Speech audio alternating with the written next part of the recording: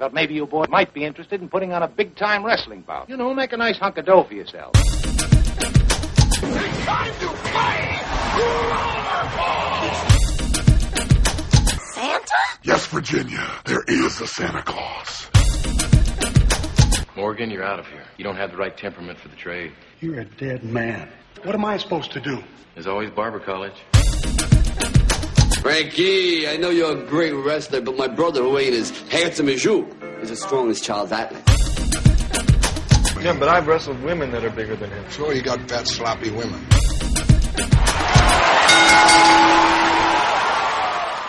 Hello and welcome to Camel Clutch Cinema, the podcast where we talk about movies that either star wrestlers or have wrestling in them. I'm Guy Hutchinson. And I'm Craig Cohen. And we are outside of the Regal Commerce Center movie theater in, what is this, North Brunswick, Beautiful New Jersey? North Brunswick, New Jersey. You know, this is a state and an area that was hit hard by Hurricane Sandy, and what not everybody knows, Craig and I we don't live near each other. We don't live in the same town or the same county, but we live in the same state. Neither of us have had power since Hurricane Sandy, which was what, on Monday or Tuesday? Yeah, Monday night. Okay.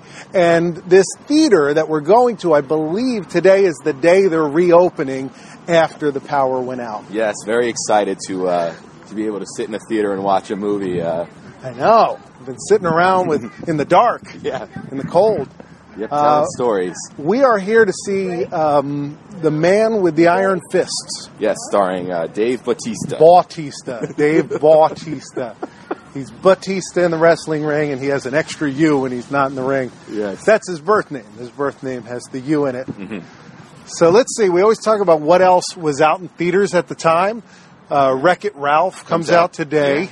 Yeah. Argo was a big movie, last weekend? Yes, and there's also another movie out this week called Fun Size, which I think is a Halloween comedy. Oh, wow. No, so that would have been what came out last weekend? October 26th, yes. All right. Okay. And this film's out on, I think we said it was 1,800 screens when we were looking online at Box Office Mojo. Yeah, pretty small opening. Yeah, but it was more screens than like E.T. opened on. Yeah. In 1982. So this times have changed. But comparatively, like Wreck-It Ralph is on 3,700 screens or something, which is the other opening this week. Okay. All right. Good afternoon. Yes, hi. I want to get a ticket for The Man with the Iron Fist. $11. That's for the 5 o'clock show? Yes. You have a Regal Strong 5 Club o'clock, card? right? Yeah. You have a Regal Strong Club card? No, I don't. You can sign up after the movie. Enjoy your show. All right, thank Next you guest, very come on much. down. Thank you. Good afternoon. Next guest of mine? $11. Yeah, I know. Goodness, it's funny that, if you wait probably 6 months when it's out on DVD, you can buy it. Yeah. You can watch it as much as you want. Hello. Thank you. Did you guys close because of the storm? When did you guys reopen? Today. Yeah. All right. Yeah, that's what I figured. Wow. All right. Theater 7. Do you need any snacks? I don't know. I think I might need a beverage. $8 soda. I might get one as well. So Dave Bautista. Yeah, Big Dave. He started wrestling when he was 30. Yeah, which is very odd. It's late. It's late to start. And then he started MMA when he was 40? Yes, he just had his first MMA fight. Earlier this month or early last month? October. He'll start amateur wrestling at 50. 60, he's going to start entering karate tournaments. Yeah, they said that when he started, he first trained Power Plant, and they cut him. WCW Power Plant, they cut him. They said he wouldn't make it. Yeah. Some guy named Sarge, who I watched, it's called Batista. I Walk Alone. I Walk Alone, yeah. And it's his DVD 2009. And I rewatched that, and in it he's having a talk about this guy. Said he had, had a Napoleon syndrome and was mean to everybody, and which apparently hurt Dave's feelings so much that even now, 2009, he was still upset about it. On the wiki page for that gentleman, I forgot his name at the moment. It's Sarge, though, right? Yeah. It has a quote from Dave Bautista that says, "He's a piece of shit." So Dave's still upset about it. And, Dave, or Bautista, from every indication, seems like a pretty humble guy. Yeah, but it's interesting. It's like Dave made it shortly after that, so it's not like, right? He had anything to be bitter about. Yeah, you think he'd be like, oh, look at that goof, and then you just move on. Yes. Bautista had nothing nice to say about him. So he went to Afa's training camp, Afa the Wild Samoan, and Afa apparently went up to him and hugged him and said, "Where have you been? Why weren't you here 10 years ago?" Was just so excited because he was so big. Yeah. I was looking, Bautista was, he wrestled in high school, started wrestling later in high school, and there was that growth spurt where you see the skinny Bautista, and then you see gigantic Bautista. For a long time, it looked like he had really long hair, too, so it was giant Bautista with long hair. That's great. And he was like a bodybuilder for a while, and then a bouncer. It seems like the career path for a lot of wrestlers. Yes. They start out as bouncers. Shortly after, he ended up in Ohio Valley wrestling pretty quick. And he ended up in Ohio. Vince, Afa called up Vince or Jim Ross or whoever was in charge, maybe Cornette, and sent him up there. And he went up there, and he was there at the same time as like Randy Orton. Hey, let me get a large diet soda. No, that's it. Yeah, and also right around the time that Prototype was there. So John Cena was Prototype, which is he would do that robotic thing and do his promos backwards and everything. And Batista was, what was his name? It wasn't Abyss. It was, but it was something similar to that. Like Poseidon or Leviathan? That's Leviathan. And he had like contact lenses and fangs and wore a chain around his neck. You have a real card I can swipe? No, I don't. Like a receipt? Yes, I will. Where can I get a straw this big? You just have a log in the Great House. Okay. Here you go. Thank you. The medium Coke Zero.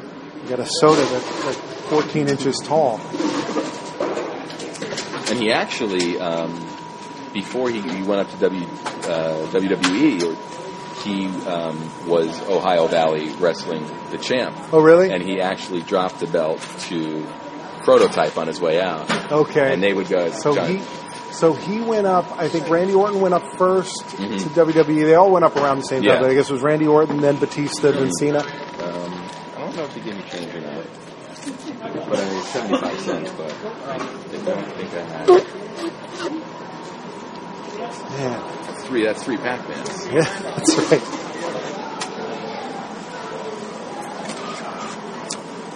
We got a Mexican standoff here now.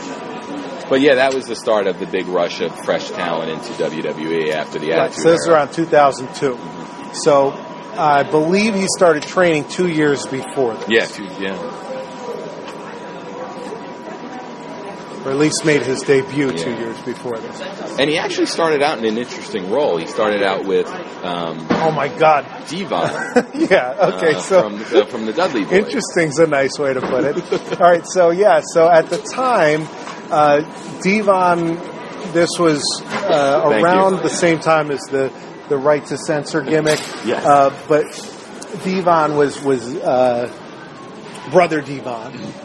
And he was wearing the white shirt. Yeah, saying testify a lot, right? Right, I believe so. Yeah. And they brought in Batista, and Batista was the guy who watched his money. So he wore the collection box around his neck, right, and on a chain. And so he would protect his money, and then I guess Devon would want to get donations from people in the crowd. And a big giant Batista standing there with, and it's funny. It's like Bull Buchanan was around this time as well, and it's lucky for Batista he didn't become Bull Buchanan. Oh yeah, definitely. And I think, one of the main differences for him, and you can say this about a lot of the big guys that made it in WWE. Where do you want to sit, over here? Yeah, that's fine. You sure you want to go higher? Or? Go a little higher. Okay. Is, the speed that he had. Yeah, no, he was for a big guy, he was very fast, he was very agile. On history.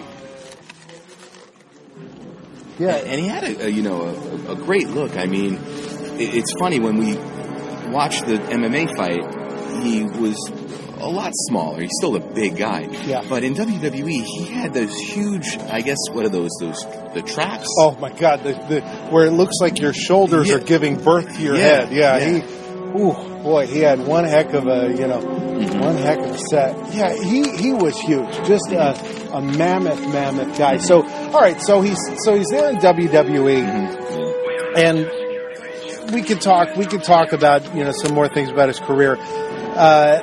I want to get to, what was it, WrestleMania 23, though, where he fought The Undertaker. Great match.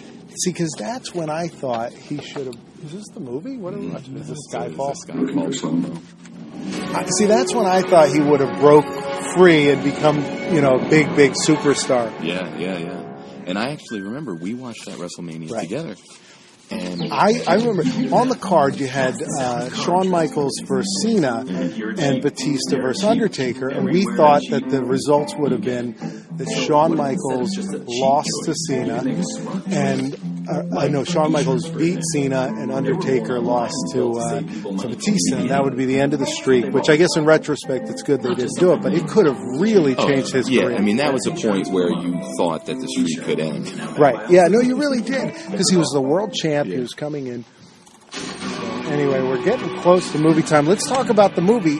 When did you hear about this movie? And would you be seeing it today on Friday, November 2nd, 2012, if you weren't recording this show? I had read about it maybe 6 months ago, and then I saw the first trailer during The Expendables 2. Yeah. And chuckled through the whole trailer. Okay.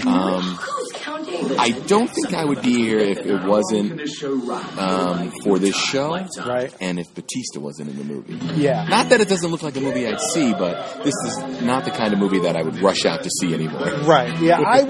My thing is, it looks weird. It looks like it might be very interesting. Yeah. I like martial arts films. Mm-hmm. But I tend to not like the fantasy ones. I like the ones that are more grounded in reality. I know a lot of people love them. Dave Bautista said that his favorite martial arts film of all time is Five Deadly Venoms, which is a film from like 1978, which is very similar to the movie that we're going to see.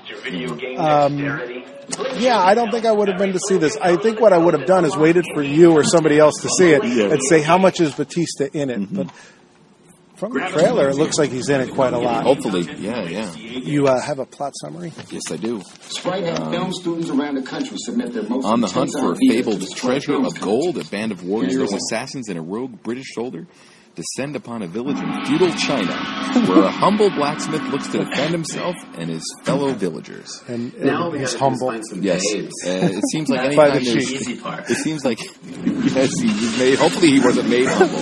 But it does seem like every time there's a blacksmith in a movie, they're humble. Right. It's a humble profession. It is. That's right. Well, you're working with animals. You're working with metal. There's a lot going on. You put shoes on horses, and you're making knives or and actually, looking at the rest of the cast, there's some other interesting people here. I mean, Pam Grier's in this. Pam Grier is in this. Russell Crowe is in this. Yeah, movie. I've read back and forth that he's the star or that he's in it for one scene. Okay. And I'm wondering which one it's going to be. Mm-hmm. We also have Lucy Liu, who has a connection to this kind of through Tarantino, who produced this. She was in the Kill Bill film. Well, now, did he produce this? Because from what I understand, he just presents this. Yes, I forgot which it means nothing. You a bunch of money to say, presenting. Now, I did hear this. I heard that he was on the set. He went out to, I guess they filmed in China. But I was listening to an interview with RZA, who's the director, and he was saying that Tarantino mentored him a lot before he made it. absolutely helped him from beginning to end and did come up on the set. But he seemed to indicate that Tarantino didn't have a lot to do with the physical making of the film. Sure. All right, well, things are starting up. Yes. We will talk to you afterwards where we'll be someplace else and we'll tell you what happened and what we thought about it. Awesome. See you then. Very good. Well, that is it. Yes. We have now seen the man with the iron fists, which is not Iron Man. No. No, and nor is he the man in the iron mask, who was not in this movie at all. No, thankfully it wasn't billed as such. But it was funny. Iron Man does have iron fists, though. Yeah, and iron feet. So from here forward, there would be spoilers to the actual plot. Yes. So be warned about that. And one funny thing, now that we're in spoiler territory, is that it took me till the moment where he was getting the iron fist that I remembered that there was going to be a point where he needed iron fist. He needed iron fist, yeah. I think there's a shot in the trailer where they show him putting his hands into the iron fist. Okay. And I may be wrong about this, I think the shot in the trailer, he had hands in that shot. Okay, they hadn't done this. Either they hadn't done the effect or they said, hey, let's not spoil that his hands are going to get chopped off. Yeah. And I don't know if you were amused by it or not, but I thought it was so funny that the iron fist that he ended up using. Billy Crystal? Wow. Hold on, look at it. There's a poster here for Billy Crystal and Parental Guidance. I would never have... I was like, wow, that lady looks like Billy Crystal. Yeah, he's sort of got that... he's got a really big head. Yeah. And his hair doesn't look real anymore. No. And he looks sort of like puffy, like... puffy, yeah. And, yeah. I don't know. That's strange.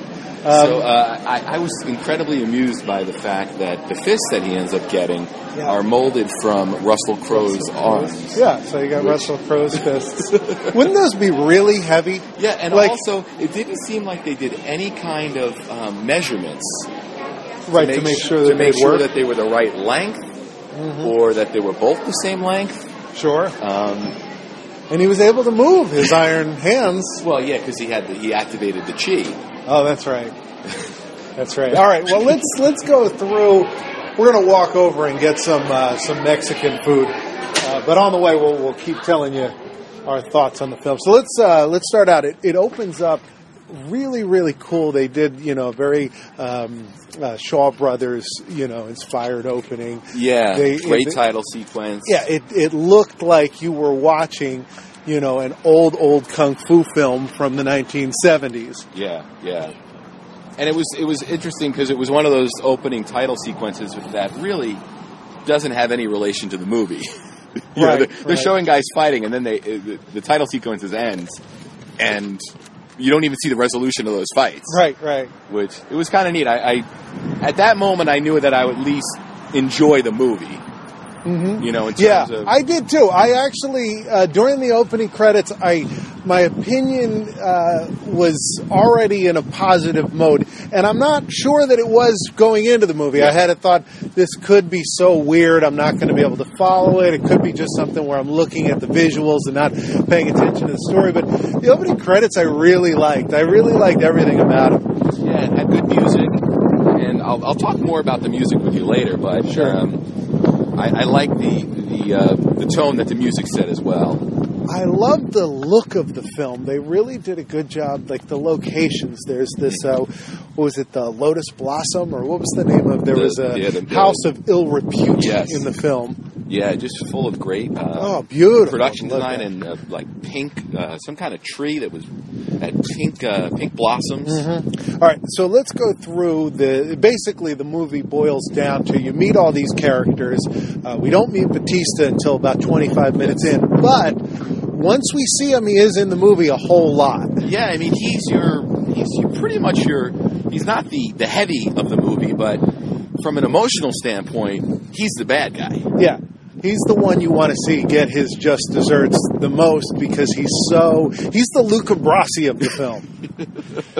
So early on, we start meeting all these different people. We meet the team of good guys and the team of bad guys, each separately. Yeah. We've got Russell Crowe as Jackknife. Yes. Russell Crowe's put on a lot of weight over the years. It's not just for this film, though, right? He's just gained weight. Yeah, I think he's just got to that point in his career where he's not going to be playing the young, fit guy, and I think he's grown into it, well. Yeah.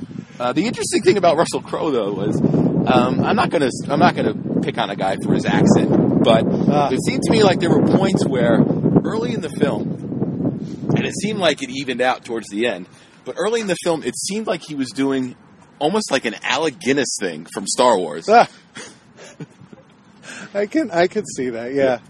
Yeah, and he was great. He was Jackknife. And his gimmick was everybody that fought in this movie had some kind of gimmick. And it almost made it seem like you wouldn't want to fight anybody because you don't know what kind of trick they're going to pull out of their sleeves. Right. And Jackknife, he had a knife that sort of spun around and cut you up, and it was a gun, right? It was a gun as well. And so you have that famous line that I think's in the trailer. It's not famous yet, but where he says, "I brought a gun to a knife fight," as he holds up his gun to a knife fight. Yeah. Now we see him. And he's introduced, one of his first scenes I really liked was the one with the guy, what was the guy's, Hippo? Something Hippo, yeah. Yeah, I think it might have been Big Hippo. Hippo, yeah. And he says his name. Yeah, I know. That's why I wish I had remembered it, because it was really funny. Maybe it was Blue Hippo, but whatever it was, he gets up and Russell Crowe then cuts him in half. And I thought that scene, not just the violence of it, which was great, because it caught me by surprise. Yeah, yeah.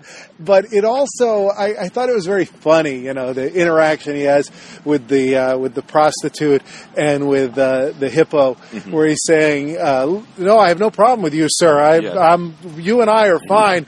I'm just saving her from a horrible night of being with you," which I thought was really funny. Yes. We also saw. What was his name? Lion? White Lion? Well, you had Gold Lion, Silver Lion, and Bronze Lion. All right, now Silver Lion was the main bad guy. He was the guy who looked like if you were casting for an Asian Rick James, you would hire this gentleman. Yeah, I also sort of got like a Steven Tyler vibe. Sure, yeah. I actually, whenever him and his band of guys would walk in, I kind of got this, hair band kind of. Yeah, no, it definitely felt like they had like this. Even 80s, their dress, I think it was. They definitely would have fit in at like an Aerosmith after party. Right. So we had him. You had his assistant, which I pointed out, only able to accept cash. We can only accept cash. Huh. That's weird. You have cash? I have cash. I do, but we used it the other day, but this may have nothing to do with... Yeah, we were here. We've been at Moe's a few times. Where's my welcome to Moe's? There we go. Okay, good. Ooh. So, Silver Lion. Yes. So, Silver Lion, I liked him. He was your main bad guy. So there were a lot of bad guys, but there were a few that stood out. Yeah.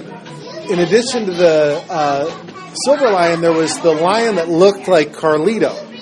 Yes. I pointed this out at the end. He really did. Like, facially, he really resembled Carlito and Primo. Mm-hmm.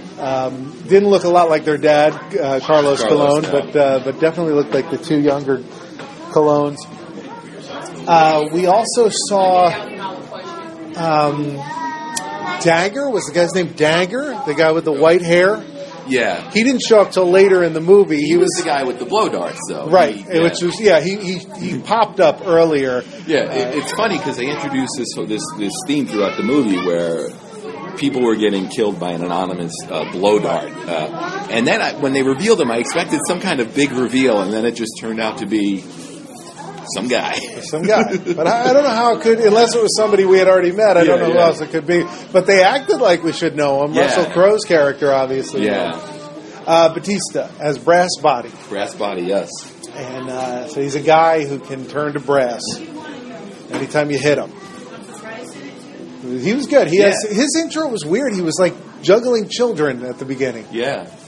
And we also got, thanks to his power, there were several times in the movie where we got a CGI Batista. Yes, we did. We got a CGI Batista who looked kind of like an Academy Award. But we got to see him do a Batista bomb early in the movie. It was like one of the first things he does. Yeah, I like that a lot. What are you going to get? I don't know. I know, I was talking about the nachos. I'm going with the nachos. Yeah. I don't know whether I'm going to get the Billy Baru nachos. Yeah, I guess the rubric is the Vegetarian. That's what that V is? Okay. Well, then I'm going to go with the Billy Baru. Yeah. What's Billy Baru? Is that a reference to something? I don't know. Their menus are mostly references. I thought it was mostly Seinfeld episodes. Yeah, like Art Vandelay and Joey And the Close Talker. Yeah. Yeah, I don't think they all are, though. Band Camp isn't. The Joey Bag of Donuts, that's, what do you call that? The Mafia show. Yeah. Wasn't that one of the guys on that Sopranos? Probably, yeah. I think that was one of those guys. So in terms of major characters we need to talk about, there was also X-Blade, who was almost the main character of the film.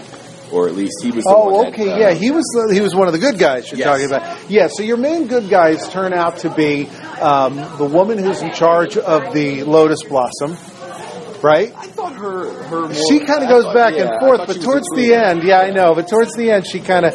She comes, and that's Lucy Liu as Madame Blossom. And you had Jackknife, he was the other good guy, and then RZA, who we haven't talked about as the man with the iron fist. But what was the man you're talking about? X-Blade. Was it Ricky Yoon or Zen Yi? I mean, I have a list. Could it have been Byron Mann? No, I think it was the Rick Yoon. It looks like him, but this was a guy I've seen before. I couldn't place him. Yeah, neither could I. Very good-looking guy, and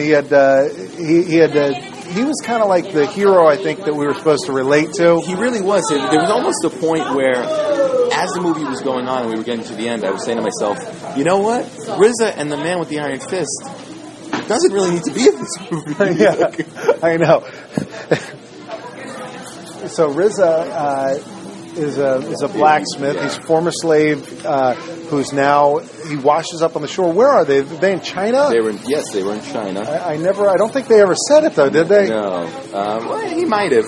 There was a lot of voiceover work from RZA. Yes. So he washed up on the shore there after being freed, and he had learned the trade of being a blacksmith, and so he's there working as a blacksmith until he runs afoul of the bad guys, so they cut his arms off. Yes. But at the same time, he's sort of gotten into a relationship with one of Lucy Liu's working girls. Yes. And he's basically working and building weapons for people so he can buy her freedom. Right. Yeah, which is similar to the backstory he has with Pam Grier working and then buying his freedom as his mom. Yeah. I liked seeing her. I didn't expect her to be in it much, and I was, she wasn't in it that much. Yeah. And I almost felt like you easily could have cut her scenes. Yeah. They felt weird in the film, but I really was glad at how much Russell Crowe we got. Hi, can I get the nachos, the Billy Barrow, for here?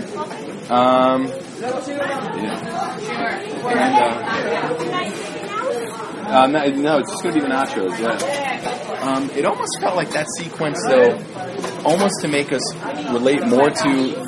Oh, yeah, please. The blackie bread. Chicken, please? I want the same thing. It almost seems like they could have front-loaded that sequence where we learn about his origin. I think that would have made us care a little bit more about that character. Yeah, it was odd. Yeah, because I kind of didn't understand what his relation to the town was. Yeah. And I would like the pinto beans. Let me go with the pork. Yeah, that looks good. Yeah. Please. No. Can I get a little bit of sour cream there? Jalapenos are good. No, thank you. No, you know what? That looks pretty good. Shredded cheese and a little bit of sour cream, and then I'm all set. Did you finish your movie theater soda? No, I left about a quarter of it. See, you should have brought it with you. I brought mine with me. I thought you had thrown yours away. No, I got my vat of soda with Twilight on it. So Batista, I thought, was very good in this. He didn't have much dialogue, but I thought he delivered his dialogue well. I thought his his look works perfectly for the film. Yeah, and which is funny because you saw his tattoos, including I think one of them's his daughter's name. Yeah. Or Rey Mysterio's daughter's name, I'm not sure. I think he has the flag of the Philippines on his arm, and I believe we saw that in this movie. I actually think it's a combination of the Philippines and Greece. Oh, okay. That's his heritage? Yeah. Oh, that's interesting. Which I remember reading earlier today. Yeah. I'll tell you this, I've seen Batista in a couple movies now. I saw him in another movie I hope we talk about. This is interesting to talk about. All right, so Batista's done, what are the movies he's done? Wrong Side of Town. Wrong Side of Town with Rob Van Dam. And tell me about that. What did you think about him in that? I liked him. He was really, really relaxed, which I was surprised a lot, because a lot of times you see wrestlers in movies and they're stiff. Right. But his performance was really, really relaxed in that, and he kind of played And he's not the lead in that, despite being on the poster. Van Damme's in it more than him. Yeah, there's really a lack of Batista in that movie. No, separate. I'll take a drink with that, please. Tres del 8, 4 del 2,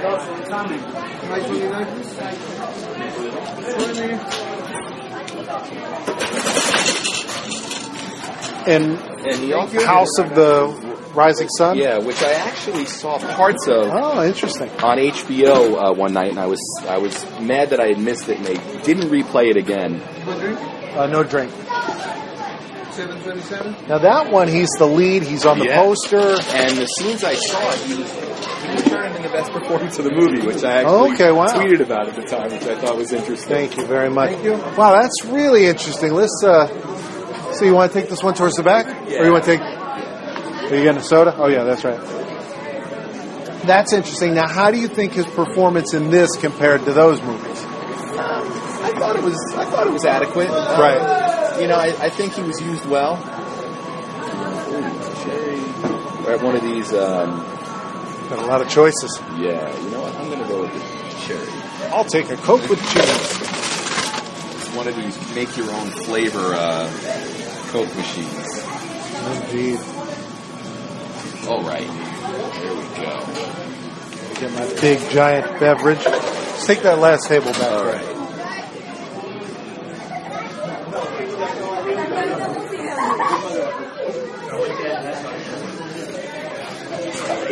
Oh boy!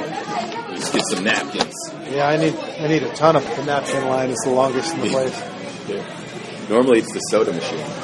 So yeah, we're at Moe's Southwestern Grill, which is one of the best fast food type places. If somebody hasn't been here, I would say it's kind of like a Subway for Mexican food. Yeah, definitely.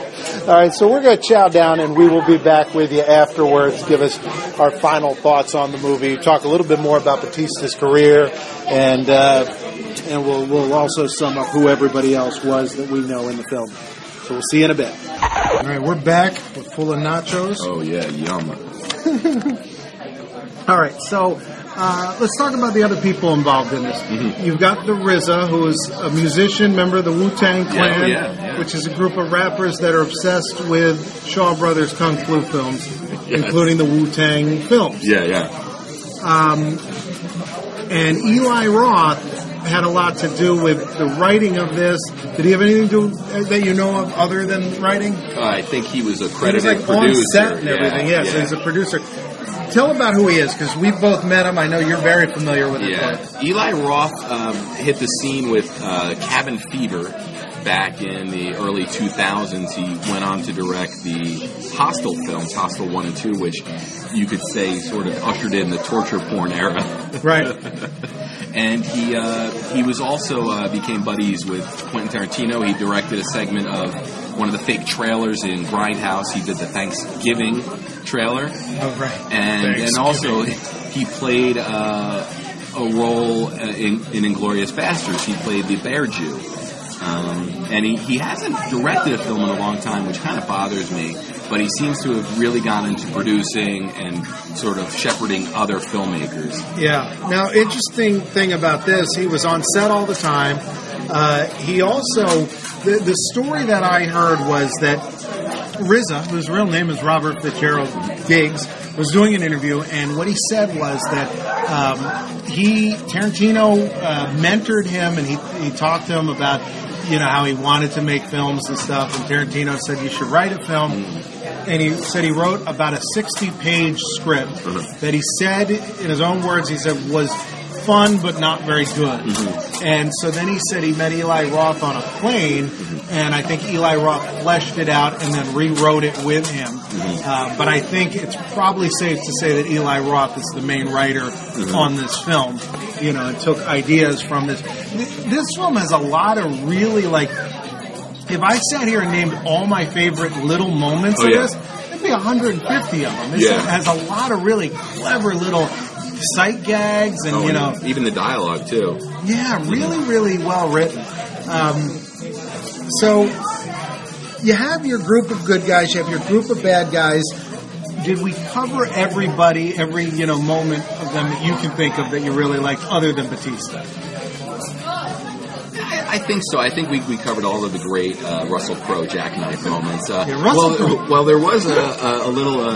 We're getting into X-rated territory here. But he basically comes into town before we really know what his motives are, and he goes to the brothel and he picks 3 girls.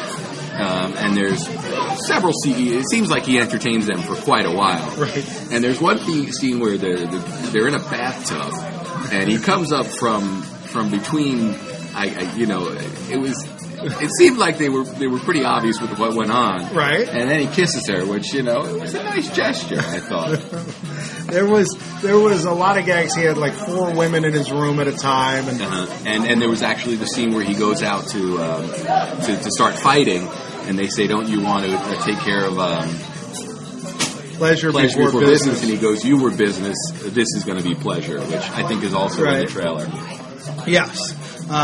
So he was very good. I really liked him. I always like seeing Russell Crowe, and I think we both talked about him as far back as Virtuosity with Denzel Washington. Oh yeah, he is really good in that. Yeah, that's an underrated film. It's sort of about a computer robot type. Yeah, he's like a character. virtual. And he's great in it. I remember seeing it, and it's a real low-budget, cheap kind of film. And when I saw it, I was like, this guy should get the Oscar for this. He's so great in it. I think he's become one of those actors that people forget about his talents because of all the goofy stuff he does in his personal life. Hitting people with phones and his silly band, and Yes, I think you're absolutely right on that. So he's really good in this. The other lead is really good. And then you get RZA, and we talked about how he gets these iron fists, which I thought was a cool visual. I don't know. I'm not sure that it felt like it belonged when it happened in the movie. It felt like it should have either happened earlier or at the very end or something. That was like when we were talking when we were online about putting his flashback at the beginning of the movie. It almost it felt like it didn't have as much weight as it should have. Right. Yeah. So he gets these iron fists, which later he gets the one-on-one showdown with Batista at the end. Batista's brass body, where if you hit him, whatever you hit turns to brass. Yeah. And so they go one-on-one, and he ends up remembering something he learned from Tibetan monks or something. Yeah, that was a weird sequence because they did spell it out earlier, and they did a good job, I thought, of calling back to it. When they did it the first time, I wasn't paying attention because I didn't think it was important. Yeah. But the visuals of when they did it the first time, I stood out, and when they cut the way that they did it, I totally remembered the scene. Yeah. And so he hit some special spots on his body, and that enabled the brass body to be taken down. Did that have anything to do with the nick on the neck that the girl had given him? Because it seemed like they showed something on his neck, and the girl had tried to stab him in the neck. The girls have tried to stab everybody in a really cool scene where all of the girls are with all the bad guys, and you think at this point that Lucy Liu's down with whoever's got the money, and then she turns on him, and there's a furious fight scene with ribbons that cut and all kinds of other stuff. But I don't know. I just was wondering if it was that he saw that he was mortal and then that he was decided to go with that attack he knew, but I don't know. Decided to do Tiger Style.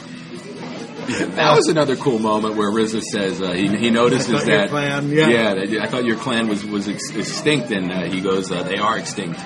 I killed him. Yeah, I killed him. You know, you get that extra heel, moment. Yeah. Batista looks exactly the way we remember Batista looking. I mean, there's nothing. They didn't dress him up except for when he turns into iron or brass. Yeah. But he looks, he's got the same hairdo and everything. Did he have a little nose Yes, stud? Which I didn't notice until the end credits when they show all the characters get their, There was a shot earlier, I saw it, and I was like, wow, he wore his nose stud in this. He had that towards the end of his WWE run, and I remember one match where he was wrestling Cena on TV, and there was some blood, and I was trying to figure out if his nose stud had gotten ripped or something. I would think that I would take it out if I wrestled, but who knows? Maybe. Well, that was like when CM Punk always wrestled with the lip ring. Yeah, I would think it's gonna get caught or something's gonna happen. They're gonna push through it. Let's talk about Batista's career a little more thoroughly because we talked about it up till his start, and then we flashed all the way to WrestleMania 23. Yeah. When Batista came out, Deacon Batista, a really bad role, Really, I mean, this could have been it for him. Yeah, I mentioned like Bull Buchanan. Yeah. This is, It's a botchamania, wrestle crap type of gimmick. And this could have been the end for him. Luckily, they go from that to Evolution, which is one of the greatest factions you could ever have. So you got, him alongside Randy Orton, who is about to break through, Triple H, and Ric Flair. Yeah.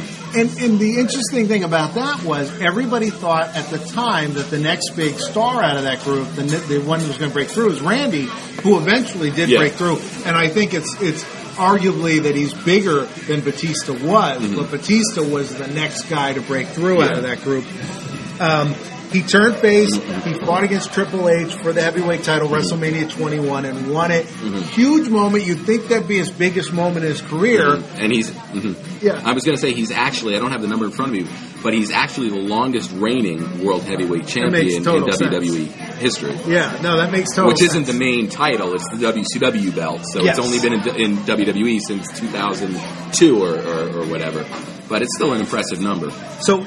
Two years later, he fights against Undertaker. We talked about this, and again, at this time, the streak existed, but it really was something that they only had started talking about around the 10th, win in the streak. They started pointing it out. They didn't. I don't think they even Undertaker noticed it for the first 5 or 6. Yeah. It was not a streak until his 10th win.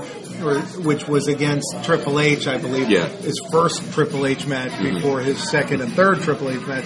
But before that point, it wasn't something that was thought about. And then when it started ramping up and he fought against, guys like Edge and Batista, it really felt like it was something that would be broken. That they were building it up and then they were going to break it. Because at the time it also was not as impressive as you would think. Because he wasn't stealing the show, Undertaker, every year. No. He missed a couple years. And he wrestled one against Big Show and A-Train. Yeah, which was after Nathan Jones sort of fizzled out. Yes. And Nathan Jones was supposed to be his tag team partner in that match. Yes. And then he ended up getting pulled, and he did a run-in at the end. And that's the only reason that wasn't a tag team match, which I would think can't be part of the streak. Yeah.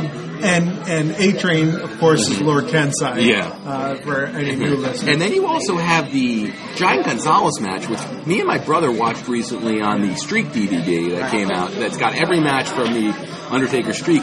And that match, Giant Gonzalez gets disqualified. Giant Gonzalez? He uses chloroform on Undertaker. Right. I think that makes the streak not a streak. I really don't think it counts at that point. Granted, Giant Gonzalez, historically, God rest his soul, is not, of the caliber of the Undertaker. But that also points out the guys he was beating. King Kong Bundy. Snuka. At the end of his prime. And these were all at the end of their prime. Yeah. Snuka, his first match at WrestleMania, which was that was when Undertaker went from being a guy who had just started that everybody's like, oh yeah, I wonder what's going to happen with this guy. He came out at that WrestleMania, crowd went nuts, and he tore Snuka apart. And people said, wow, and notice. And then there was a lot of, he wrestled against Jake the Snake when Jake was on his way out. Yeah. He wrestled against King Kong Bundy, who was coming back. Big Boss Man during the really late stages of his career. So the point to all this is, at the time when Batista wrestled him, that was probably the last time at WrestleMania 23, that you really thought it was likely Undertaker would lose. Now, I mean, you know, when you watch those matches now, they're the best match on the card, and this one may very well have been the best match on that card. But now you watch them, and you know how it's going to end. You know what's going to happen at the end. So, very interesting, you know, moment in his career. And for a lot of wrestlers, that would be the highlight of their career. Yes. But he went on to have a pretty good run, I'd say great run against Cena. Yeah, this is the last run of his career, possibly. Assuming he doesn't come back. We'll talk about why I say hopefully. But so you're saying hopefully he doesn't come back. As much as I like to see him in the ring. Yeah. So let's talk about this. He starts off feuding with Cena. It builds up to a fight at WrestleMania 26, which would be the blow-off match for most feuds. This is at the University of Phoenixville Stadium, which Phoenixville doesn't have a football team because they're an online university. Which is a little crazy to me. I like to point it out. But anyway, this is in Arizona, and he loses to John Cena. Yeah. And this was one thing that I love that some of the promos that Batista and Cena cut against each other, because Cena made it a point to always refer to him as Dave. Yes. Which it almost seemed like a little dig, but it didn't seem to bother anybody, and always just made me laugh. Yeah. It'd be, hey Dave, hey John. They talked via satellite a lot. Batista at this point was wearing a lot of like polo shirts. He was doing this Kanye West kind of gimmick where he wore the sunglasses and he was just a pompous ass, you know. So after that, you assume that was the blow-off, and a lot of people believe that Batista's contract was up at WrestleMania. And from then on, they wrestled several more matches, and after each one, this was the end of Batista's contract. And then he'd be on Raw the next night, and they'd say, well, I guess they extended it a little further. Yeah. Extreme Rules. Yes. This was one hell of a match with one heck of an ending. Yeah. Was it, you had the stipulation for that match was Last man standing. Right. So you had to answer a 10 count. Right. Yeah.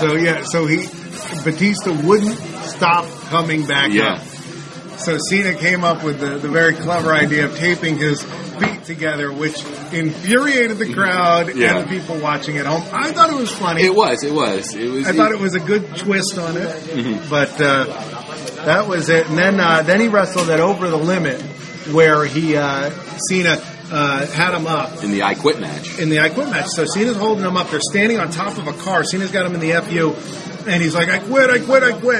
And so Cena then, in a total heel move, does the FU anyway. And Batista goes through the stage, apparently hits his shoulder or something and sort of injures himself. Comes back the next night on Raw, and that's his last match in WWE, which is the I Quit match. Yeah, and he comes out and he cuts a great promo where he says he's quitting.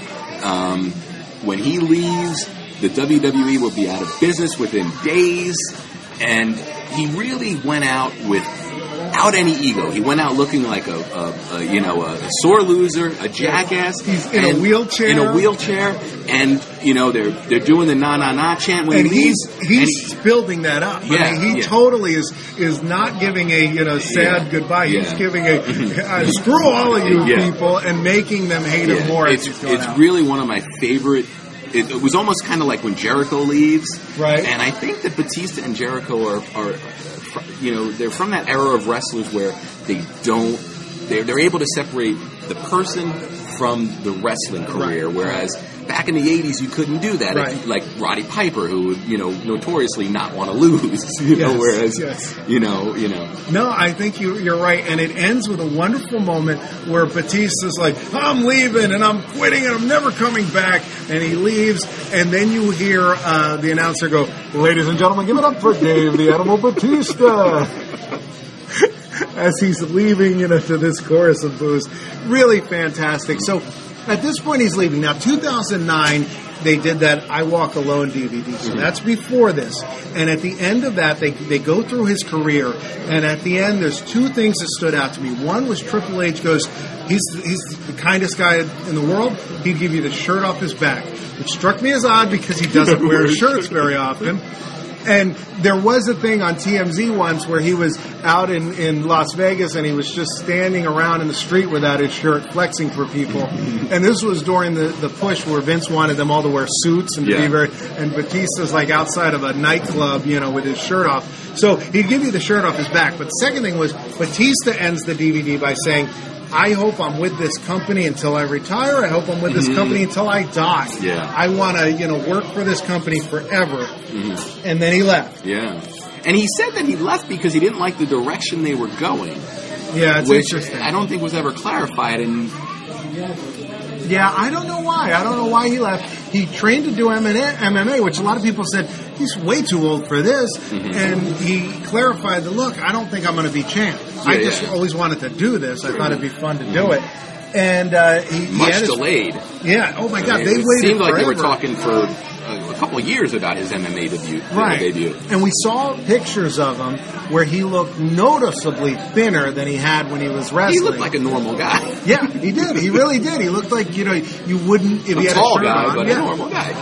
And so then he finally had this match. He was fighting against a guy named Vince Lucerno, who was a journeyman fighter, not the best looking guy, but just a chubby guy, who just didn't look good in the ring, but was very precise, knew what he was doing in MMA, and I guess was a decent challenger for a guy like Batista on his first match. It still ended in the first round. Yes. They had a little back and forth, and Batista wins from a bunch of unanswered strikes. Yeah, he had the guy on his belly and was on top of him. Yeah. He started punching him in the back of the head. And, there's a point where the ref says, well, this guy's just taking punches and he's not... There's nothing he can do, which is, we've talked about, we've talked about wrestling versus MMA, and this is, to me, why I prefer to watch wrestling. Yeah, because you're going to get a real ending, yes. MMA kind of disturbs me. I don't like seeing guys get punched in the head. Yeah, there is something disconcerting about seeing a guy get punched in the head, and it's a guy really get punched in the head. It's a guy who might not be able to remember his kids when he's 80 now because Batista was hitting him in the back of the head. Yes. Afterwards, the two of them yelled at each other for a little bit. The ref separated them. And actually, during the match, there were a few moments. One moment, Batista was, I guess, talking to him. At another point, his opponent was waving to the crowd while they were locked up. There were some weird moments in this. And then it ends with them, getting in almost a fight afterwards, which then they make up and they hug and they're real, they talk to each other. Batista gives an interview where he says this guy punches like a horse. Really, it's a fun thing, to check out if you see it. But I hope that he does well in that. He looks good. He's got the look for it. But actually, I'd also like to think that hopefully he does a lot more movies. Yeah. Well, no, we started talking about his movie career. We've talked about the fact that he did The Wrong Side of Town, which also has Van Damme. We talked about House of the Rising Sun, where he's got a lead part. This year, Scorpion King 3 either came out or is coming out. I have no idea. I think a straight-to-video deal. Yeah, so I don't know if it's out. He plays a character, I thought it was Gargamel at first, but it's Argamel. It's called Scorpion King Battle for Redemption. The first Scorpion King was The Rock. Yes. Second one was what? Randy Couture. Yeah. So they went with Batista. Yeah, and Kimbo Slice is in that as well, I think. Oh, is that right? Yes. Okay, very interesting. Now, then you get this film, and the next film on his table is Riddick, which I didn't know till today, and that has Vin Diesel apparently coming back. So that'll be interesting. A few botches I want to talk about in the career of Batista. Yeah. The one that I always remember that I always thought was so funny, which is not his fault at all, but a guy got past security and was backstage and stands in front of him, and if you they're get a doing chance, where they throw the commercial and they show Batista sort of jumping up and down. He's doing the shifting his weight. Look like he's getting ready in the back. And this young guy jumps in front of him and goes, and does the Batista machine gun thing in front of him, the thing that Batista does when he gets out on the ramp. And Batista looks at him like, what are you doing? And then security comes up, and the guy runs away, and Batista smiles, and Jerry Lawler, I think, couldn't keep it together. Yeah. Very funny botch. Yeah, and then also another botch that I just loved was during a match that involved a Mark Henry run-in. And this was, I think we talked about the end of towards the end of Batista's This is towards run. the end of his career. It was Mark Henry ran in to save John Cena, which at the end of the night, Batista beat up Mark Henry, and Cena didn't come out and save him, which is a lesson to you kids. If John Cena's in trouble, don't go save him because he won't be there for you. So Batista sees Mark Henry coming, and Mark Henry gives him a ginger headbutt, a very, very light headbutt. And Dave, he does basically the bump that you learn in wrestling school, and then flips over. It defies description what happens. Dave starts to walk back, and then it's like, I need to sell it bigger because I need to be on my back.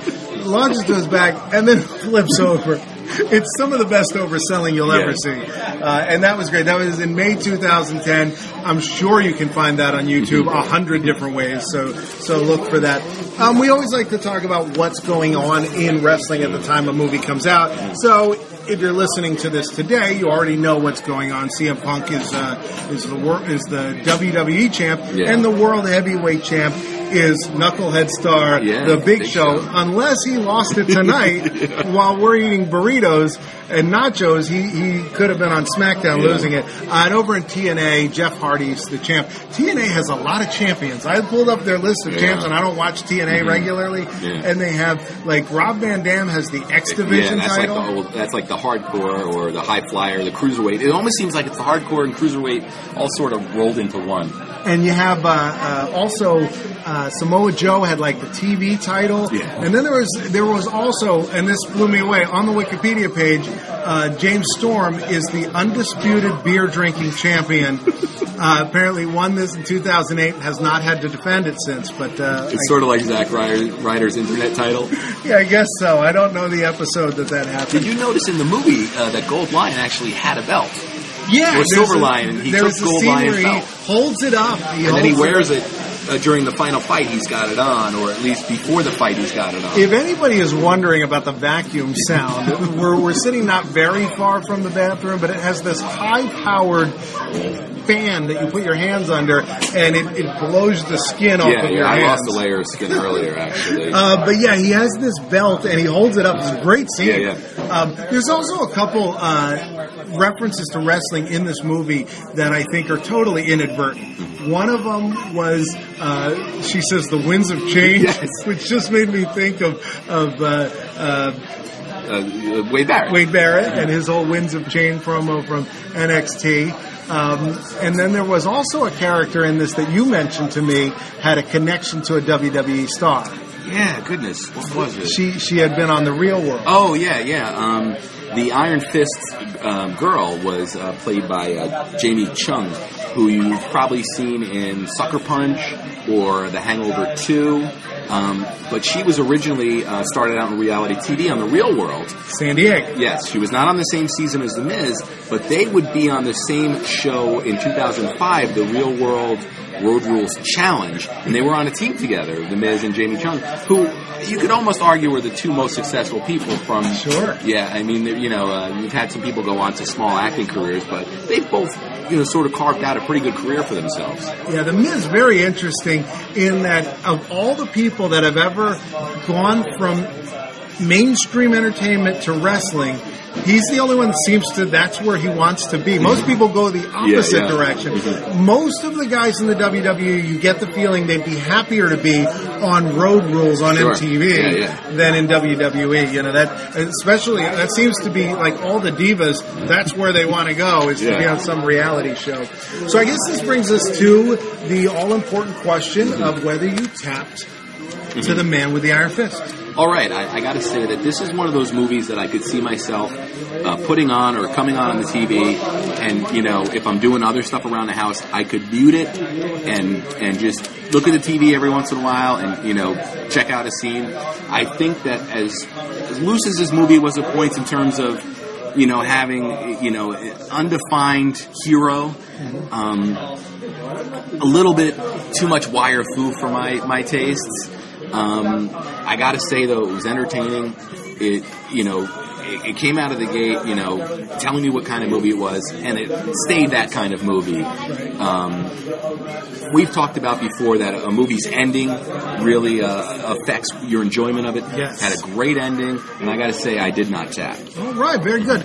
I went into this. I recently saw a straight-to-video movie. I think it was straight-to-video called Sukiyaki Django, and it was produced or presented possibly by Quentin Tarantino. And visually, it looked a lot like this. And I didn't like it. And it had all of the stuff I don't like about the fantasy martial arts films, which this film had as well. And what I don't like is when they get so convoluted, I can't follow it anymore. And when there's too many double crosses, too much of this, too much of that. And that movie also felt like it was being weird sometimes just for the sake of being weird. This film, I really didn't feel that way about.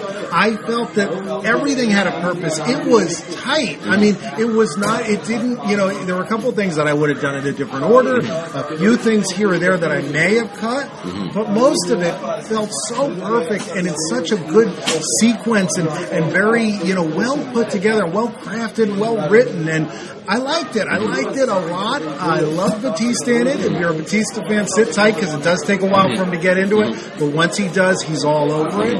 And I definitely did not tap. I could watch this again. It was an enjoyable film, and I'm glad we got to see it. Yeah, definitely. Next week, assuming we have power, and this is a big if, but next week Skyfall comes out, James Bond. Very excited. And so there is no wrestler that we know of in Skyfall. It may happen that Bobby Roode has a small part in it. Yeah. You know, it could be that when we go see it, Hacksaw Jim Duggan is in it. But because there's no wrestler in it, what we decided we'd do is go into the James Bond archive, and the one film that we know has a wrestler in it is Goldfinger. Yes. Harold Sakata wrestled as Tosh Togo in the 1950s and is much more famous for being the villain in Goldfinger. Odd Job. And so he's the one. Describe who he is for anybody that knows the movie and doesn't know the name. Odd Job is Goldfinger's driver. He wears the gray suit with the top hat that he uses to cut people's heads off. And famously parodied in Austin Powers. By a guy who throws his shoe. Yeah, and that character, Random Task. Yes, which we will talk about him, I hope, next week, because there's a sad story behind that gentleman. And we'll also briefly touch on another Bond movie that has a wrestling connection. So if you're interested in that, stay tuned for that. So hopefully that'll be next week, assuming we have power. If not, we'll figure something out.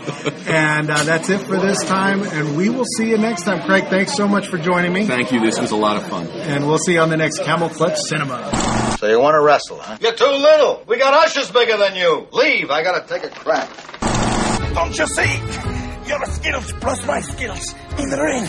Tag team. Highway Patrol's is John Triton. What are you doing up there? Staying away from you. No more rhymes now. I mean it. Anybody want a peanut? What's that smell? Down goes Jimmy King. Oh my God, a 4-post massacre. No one can survive this. This isn't even a pay-per-view.